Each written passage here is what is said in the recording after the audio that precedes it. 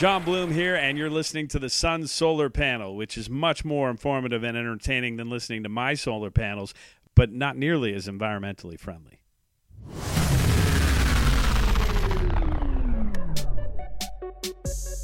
And welcome to the Phoenix Suns Solar Panel Podcast. Today, there is no Greg Esposito. I know that you aren't disappointed, and that is because we have Mr. Dave King, managing editor, Right Side of the Sun. What's up, buddy?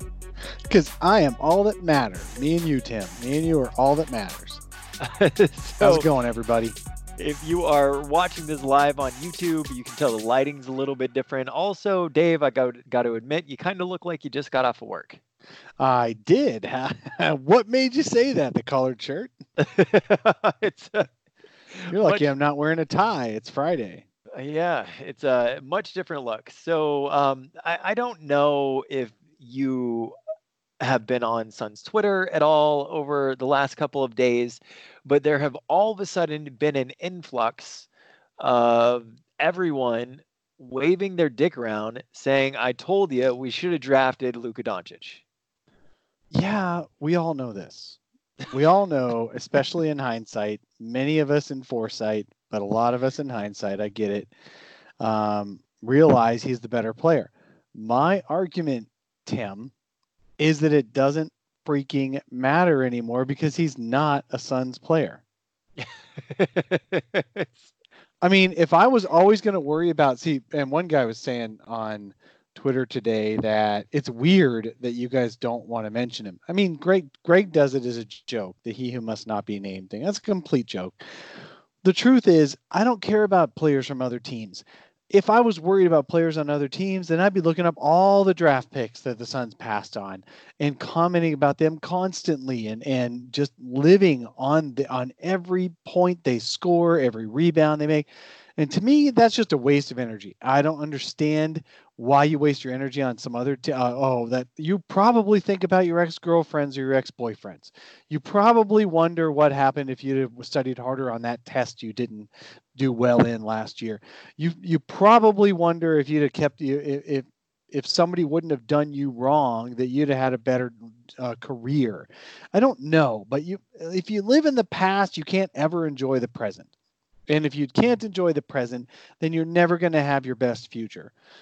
Doesn't that sound? That's pretty good, isn't it? I like that. I just made that up as I was talking. If you live in the past, you'll never enjoy your present. And if you don't enjoy your present, you can't have your best future. Just live in the present. Enjoy this Suns team the way it is.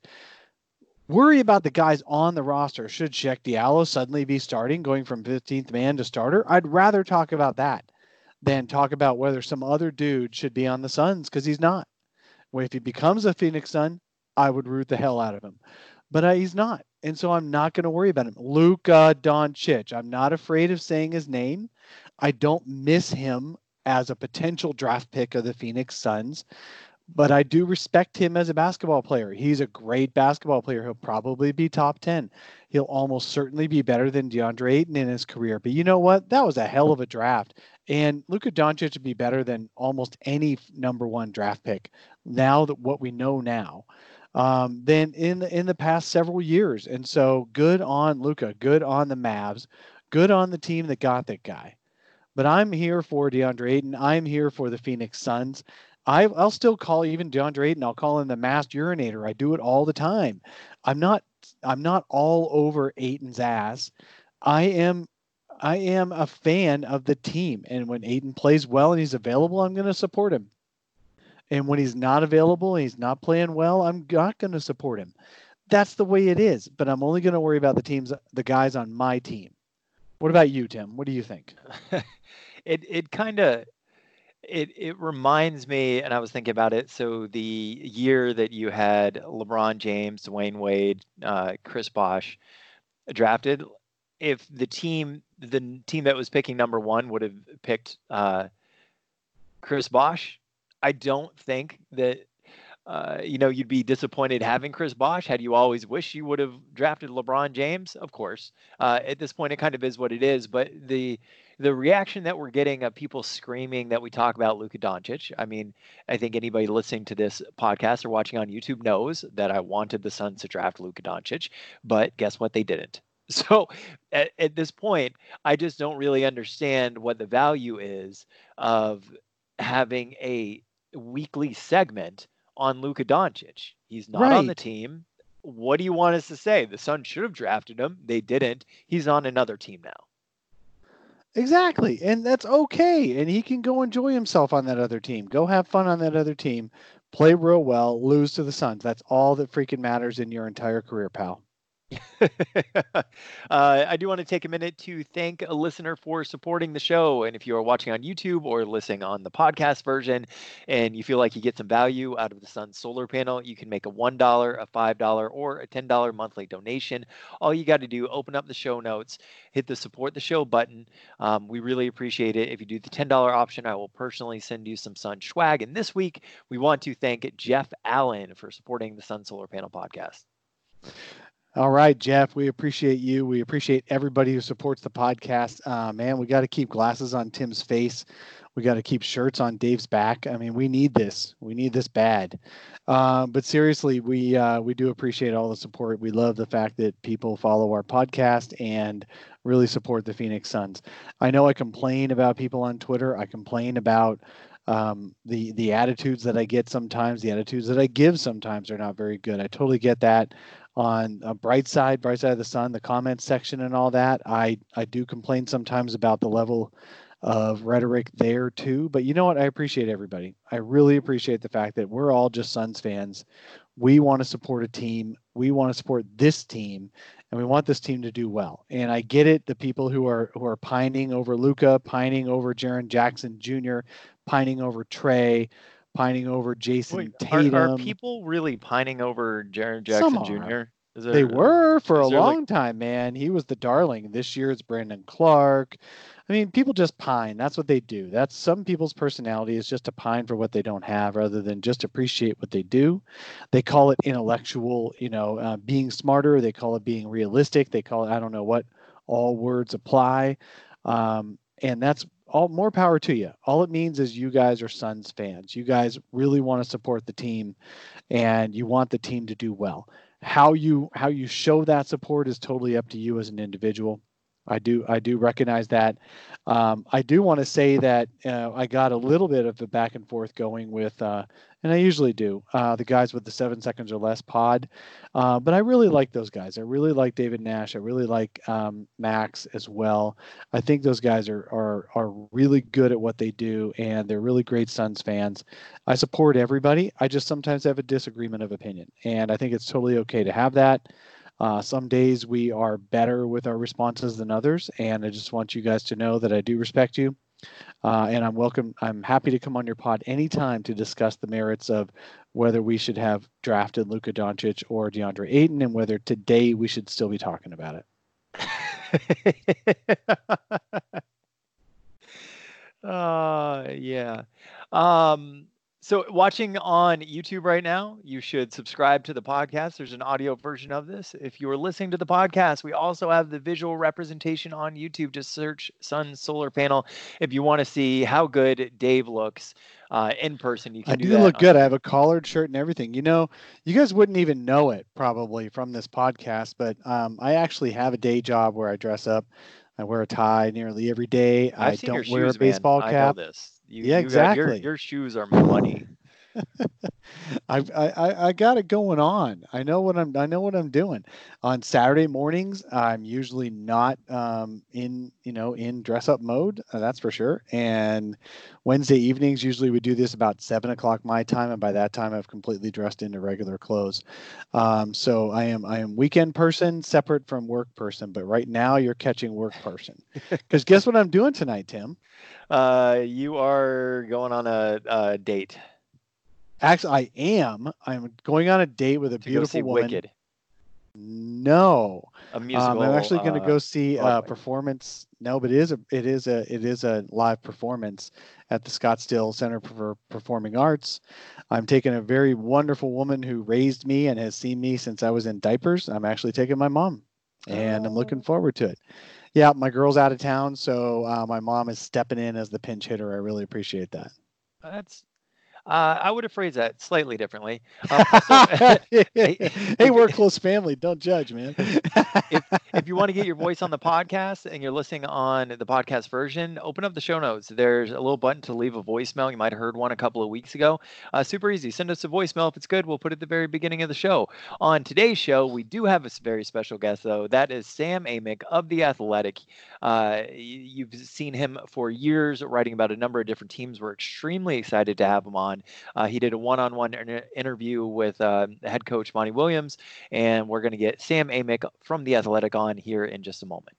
Hello, party people. Yes, I'll introduce you. This is Tim Tompkins. Tim, nice to meet you. On the little Brady Pleasure Bunch to have thing. you on, Sam. Appreciate it. Read your article that you had on The Athletic, your one-on-one with Monty Williams earlier. A really, really great piece.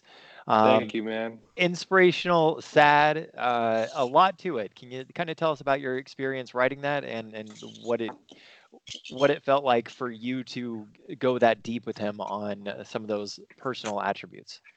I can indeed, although let me fix my video. That light behind me is making me look like an angel that I You am not. are looking So, like Jesus right there. Yeah. Hold on. Hey, Sam's room is blue, just like mine. I feel like we are kindred spirits. And pardon the casual swag today. I figured if nothing else, I would rock the Athletic apparel. And No, that's totally cool, man. You're looking good. Yeah. Appreciate it. I usually look totally casual. I just happen to come straight to work right now. Well, I mean, it's Friday. You know, my wife's a teacher, and so she and the kids are on Thanksgiving break starting today. It's a holiday state of mind, even though we're certainly going to continue to do our thing on the NBA beat. Tim, to your question, I'm in a very, very deep story, and one that for me, like a lot of people in the NBA, fans, media, regular folks, if you go back to November of 2016, when Monty's wife was tragically killed in that car accident, you know, you heard about the accident. And, you know, one quick anecdote that I did not share in the story that certainly always stuck with me was that when the accident happened, All-Star Weekend was in Toronto that particular year. And I actually was supposed to do some sort of a one-on-one in person with Kevin Durant coming out of All-Star break. I was going to fly from Toronto to Oklahoma City and connect with Kevin. And at that time, Rich Kleiman, who was still his business manager, and I had been talking about this story. So the day that Monty's late wife Ingrid passed, I get a phone call from Rich, and this is before the news had broken. And he says, "Hey, I just need to give you a quick shout. This thing with Kevin's not going to work out."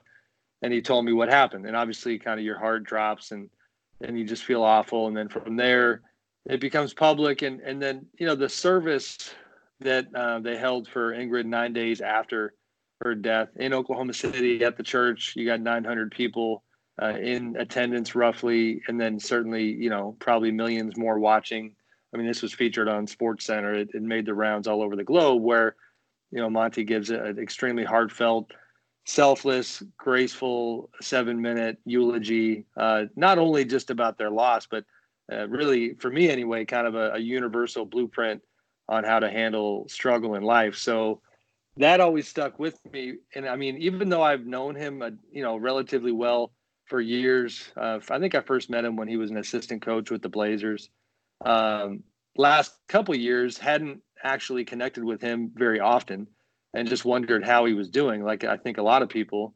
So if you fast forward then to this past summer when Team USA was playing, I don't know if you guys remember, there was an exhibition game in Anaheim. I think they had Australia that night. Actually, no, it was not Australia, different opponent. But I run into Monty at the Honda Center in Anaheim with his agent, Spencer Breaker, for a quick second. And even though that was only 2 or 3 minutes of catching up, we actually just talked hoops. We talked about the national team, things like that. That one thought was still kind of like front and center on my mind that, all right, he looks like he's doing pretty well, but you still kept wondering. So as this season went on, essentially this just kind of became a story that if he was willing to kind of engage, that I wanted to write. So I flew out to Phoenix and talked to him first. We talked hoops, we talked life, the stuff that was in the piece. And then from there, just try to talk to other people around him to get perspective, but certainly a deep piece, and appreciated his help. Hey, let's take a quick step back. Sam, we really appreciate you writing that story because Monty has not really gone that in depth about what happened to him 4 years ago.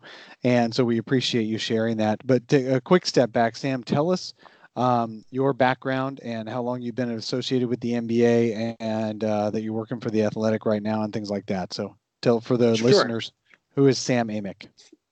So if you go back to I guess 2004, and certainly starting to date myself here, but that would be the first year covering the NBA. At the time for the Sacramento Bee in a backup capacity, covering the Kings. There was an old head who remains a good friend, a guy named Marty McNeil, was the beat writer, kind of cutting your teeth with, vets like Marty, learning how this whole thing works. Eventually kind of get the opportunity to take the main beat writing job on the Kings, cover the Kings from 2005 to 2010 for the Sacramento Bee. The quick lineup from there jumped to AOL Fan House in 2010, which it was short-lived, but it was a great opportunity as far as getting to cover the entire NBA and getting outside of that Sacramento bubble. When Fan House kind of folded, you get into moving and shaking mode and figure out what's next, and connected with Sports Illustrated after that and had a great time there. Was at SI and mainly SI.com for 2 years, and then go over to USA Today for 6 years, and essentially West Coast based national writer with friend and colleague Jeff Zilgett, one of my favorite people on the planet. So Jeff and I do that together for 6 years. And then jump over to The Athletic in September of, 2 Septembers ago. And it's been great. I mean, you guys know that, they've certainly grown and they've kind of created this writer's workshop in this place where I always give people the analogy that it's like an NBA parlance. We have a bunch of players, coaches as editors, and it is a place that in a lot of senses is a writer's dream and just trying to pump out good work. Yeah, so let's digress just a little bit before we go back to the Monty column a bit. So tell us what it's. Yeah, so The Athletic is interesting because when The Athletic first came out, a lot of the print media and the traditional media, old school journalism, seemed like it was about to die. Newspapers were we're down to one newspaper in the Phoenix area, and there used to be 3 or 4. Right. And that newspaper is barely hanging on, as I'm sure you're aware.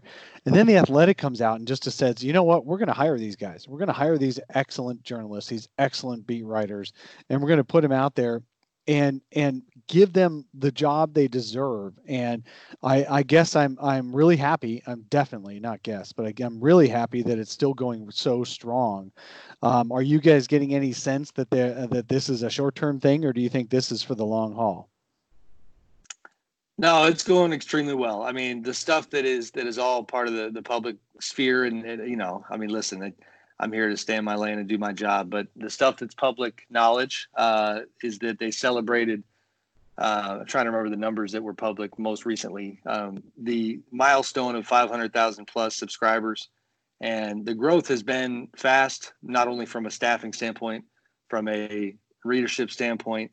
And it's only getting larger from here. I think that we had our CEOs, Adam Hansman and Alex Mather, had essentially announced that they're, targeting 1 million readers by the end of the calendar year, approximately. So that's a really good base. If you look at the industry and you start comparing it to, right, the Wall Street Journals and the Washington Post, and not losing sight of the fact, and certainly the New York Times, that we are a sports only entity.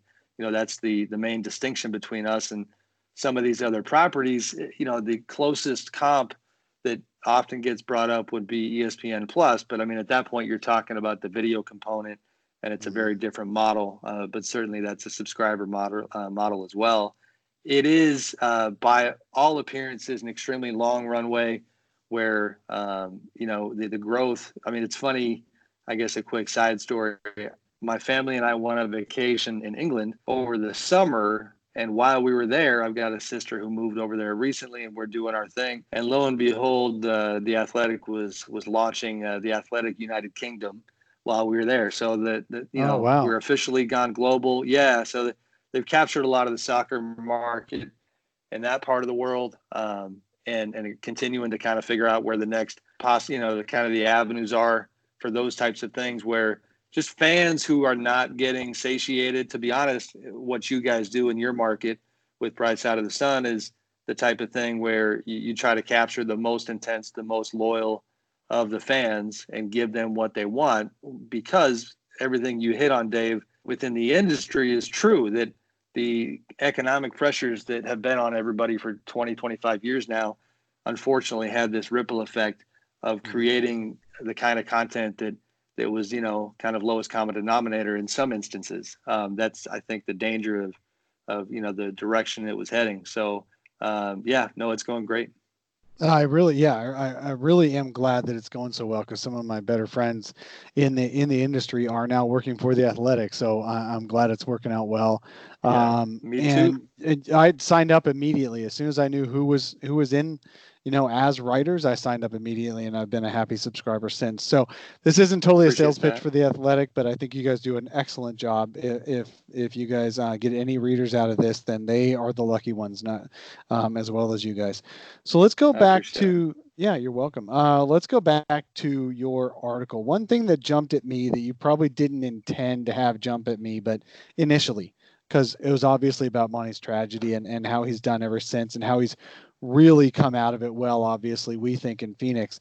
But he made some comments about Robert Sarver that some folks in the Phoenix area, at least not connected with Robert, who don't know Robert personally, would be shocked at. And for folks that don't have a subscription to the Athletic, I'll just let's see. I was going to read a couple of lines in here, because I don't expect you to remember everything.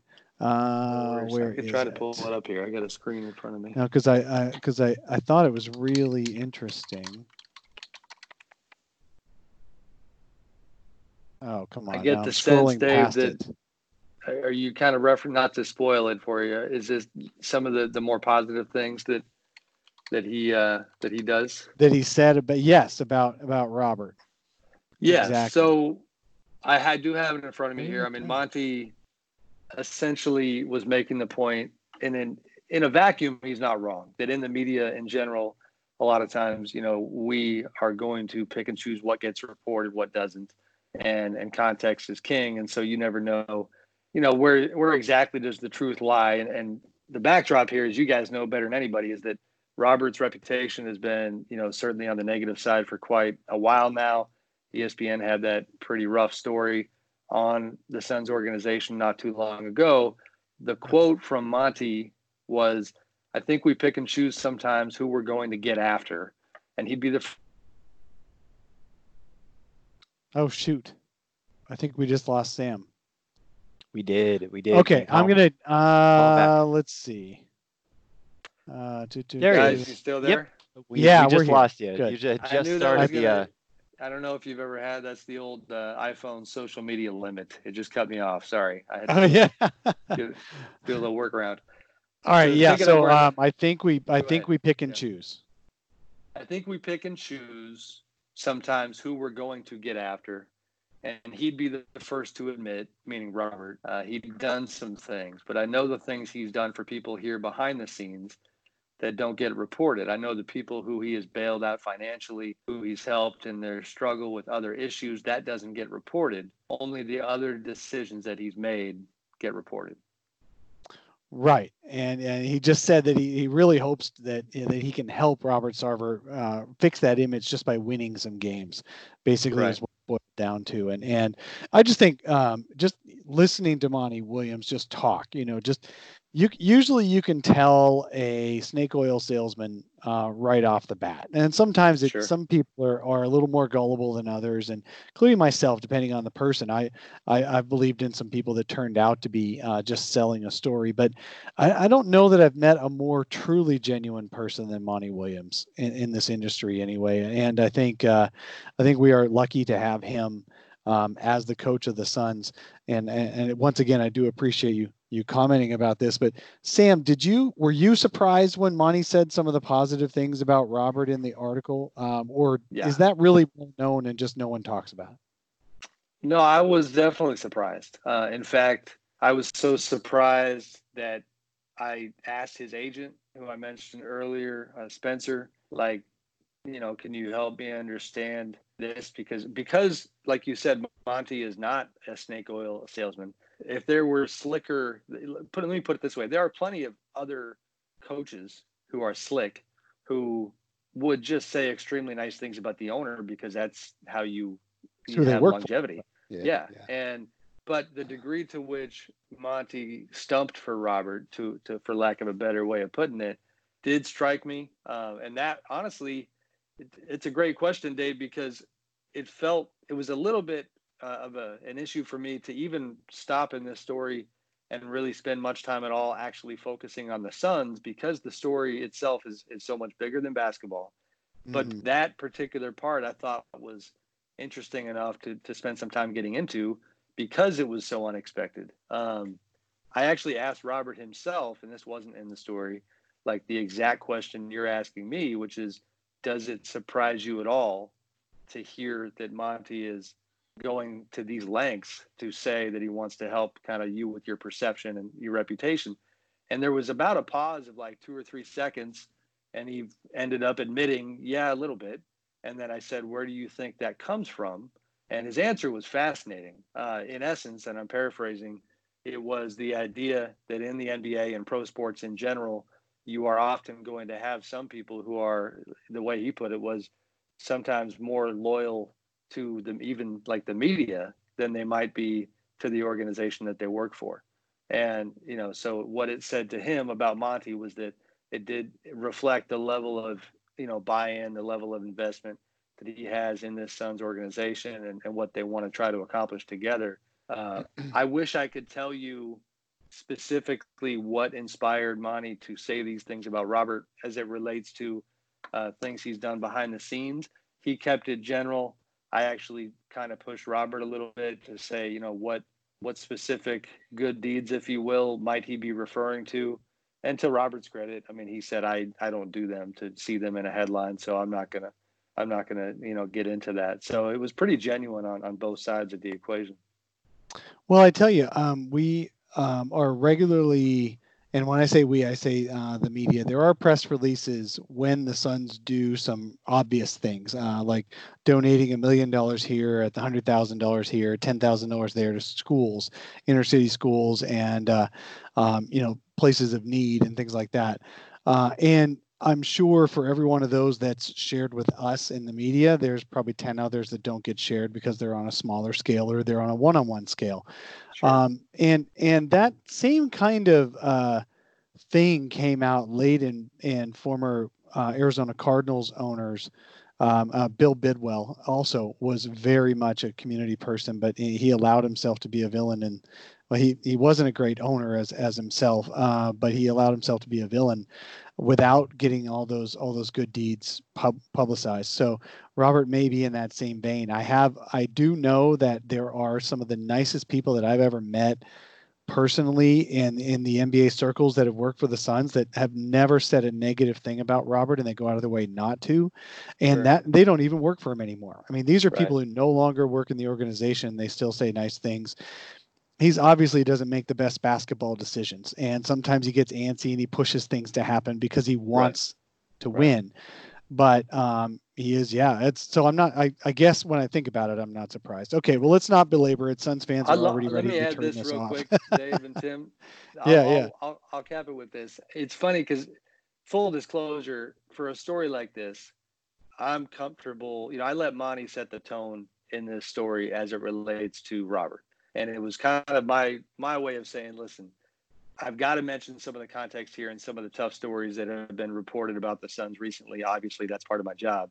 The flip side of this that just wasn't, I don't think, necessary to get into in this piece is, the way you describe Robert with some of the friends you have and the way that, he strikes folks in one circle. You have the other side, certainly, which is the folks who have worked for him in the past. I mean, I had somebody tell me relating to the infamous GOAT story, that the part that was lost on everybody is that, that was, if you had a list of top 100 things that, that were wild that happened during that tenure, that would be pretty far down the list. And, and that's not a positive. No, that's not positive. But you also mentioned it was a little bit overblown too, right? As far as the amount of fecal matter, what you said. My journalistic peak, Tim, was like reporting on the level of goat defecation. This is more like I was a little tongue in cheek, but I was a little disappointed the day after that. I thought for sure my phone might ring from some of the people who were involved in these situations, and to maybe dispute the level of goat crap that we were talking about. But nobody refuted the reporting. But you're absolutely right, Sam. There are some former employees who don't have such positive feelings for Robert too. I'm not saying everybody. I just mean some of the nicest. There's some super nice people who don't love how it turned out with him, but almost always they say it's because it's on the business side. And Robert, he's a businessman, and he thinks a little bit more business than he does personal. And so, anyway, let's get away from Robert, because I think some Suns fans are already ready to turn us off. And let's go back to your article in the team. The next question I have for you is let's go off to the team a little bit. So we appreciate the story you wrote on Monty, but you were in town. You did watch the Suns. I'm sure you've watched some other footage as well.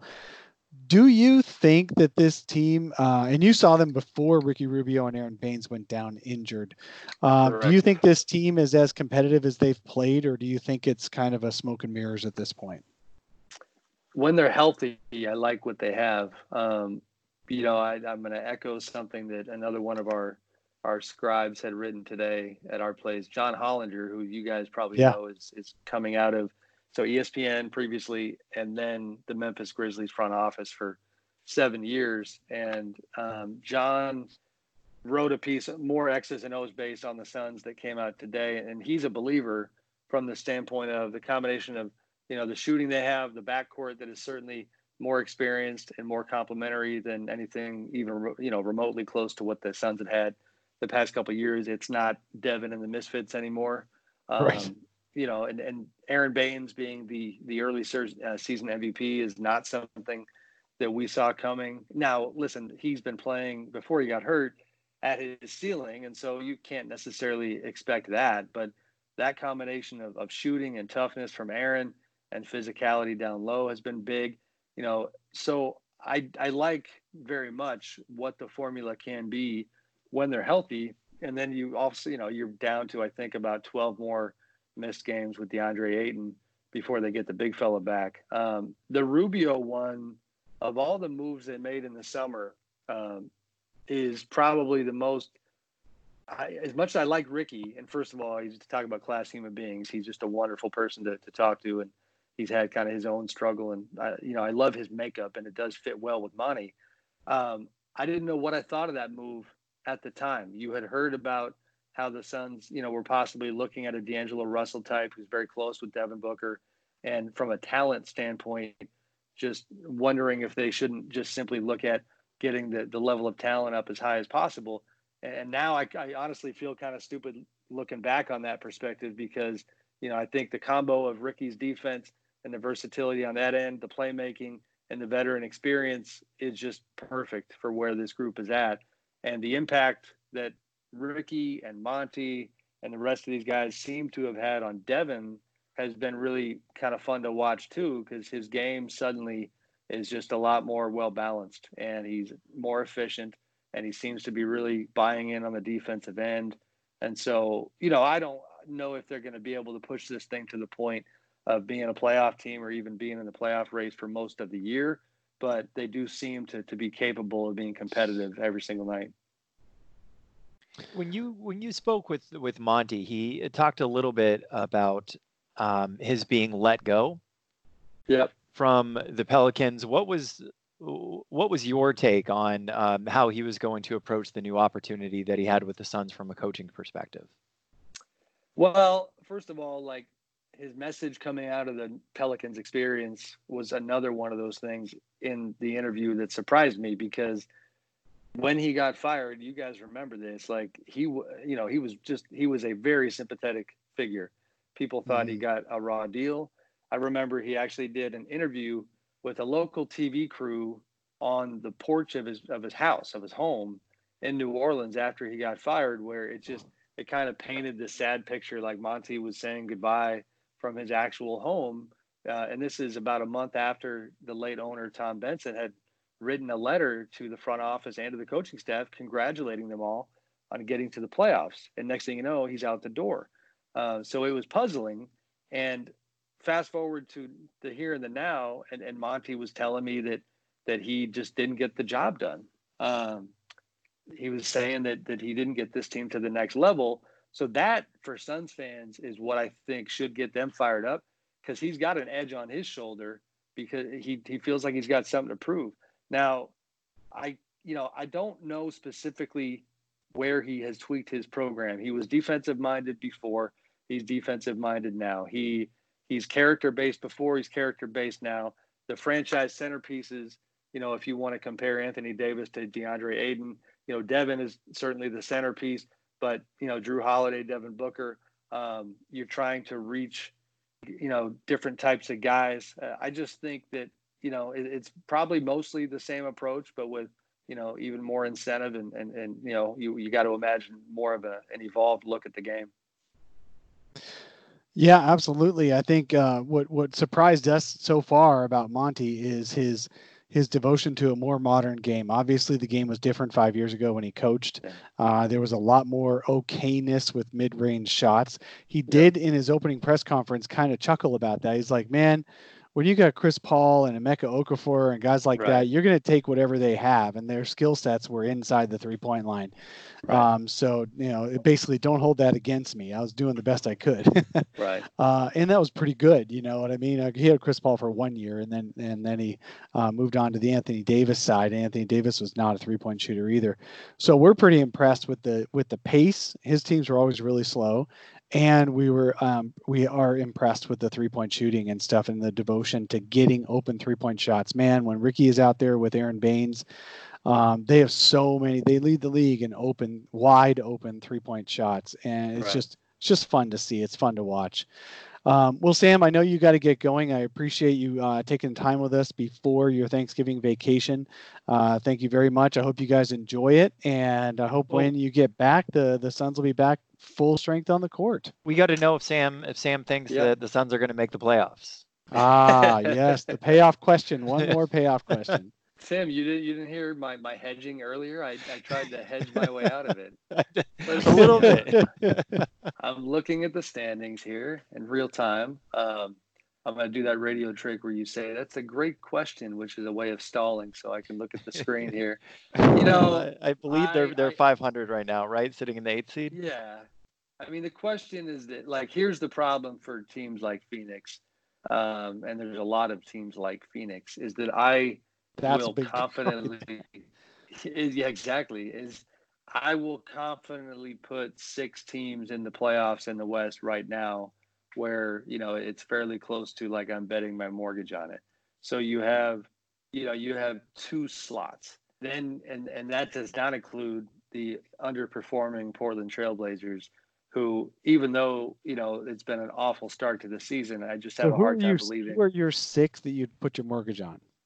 So the only one that I would hedge on is Dallas, but I feel reasonably good about them. The other 5 would be the Lakers, Clippers, Nuggets, Rockets, and Jazz. So that would be 6. And Minnesota looks reasonably good so far, but I don't know whether or not to trust them. So if you have Portland come back into the mix some way, somehow, no, I don't think it's going to be because of Melo. I don't think that's going to help much in the end. Then that's down to 1 slot. And then the teams that you're going to be jockeying with, if you're Phoenix, are the Sacramentos, the Minnesotas, San Antonio, if they get their stuff together at some point. Even OKC, honestly, I mean, the roster is emaciated after that trade, but you still have Chris Paul and Gallinari and Steven Adams.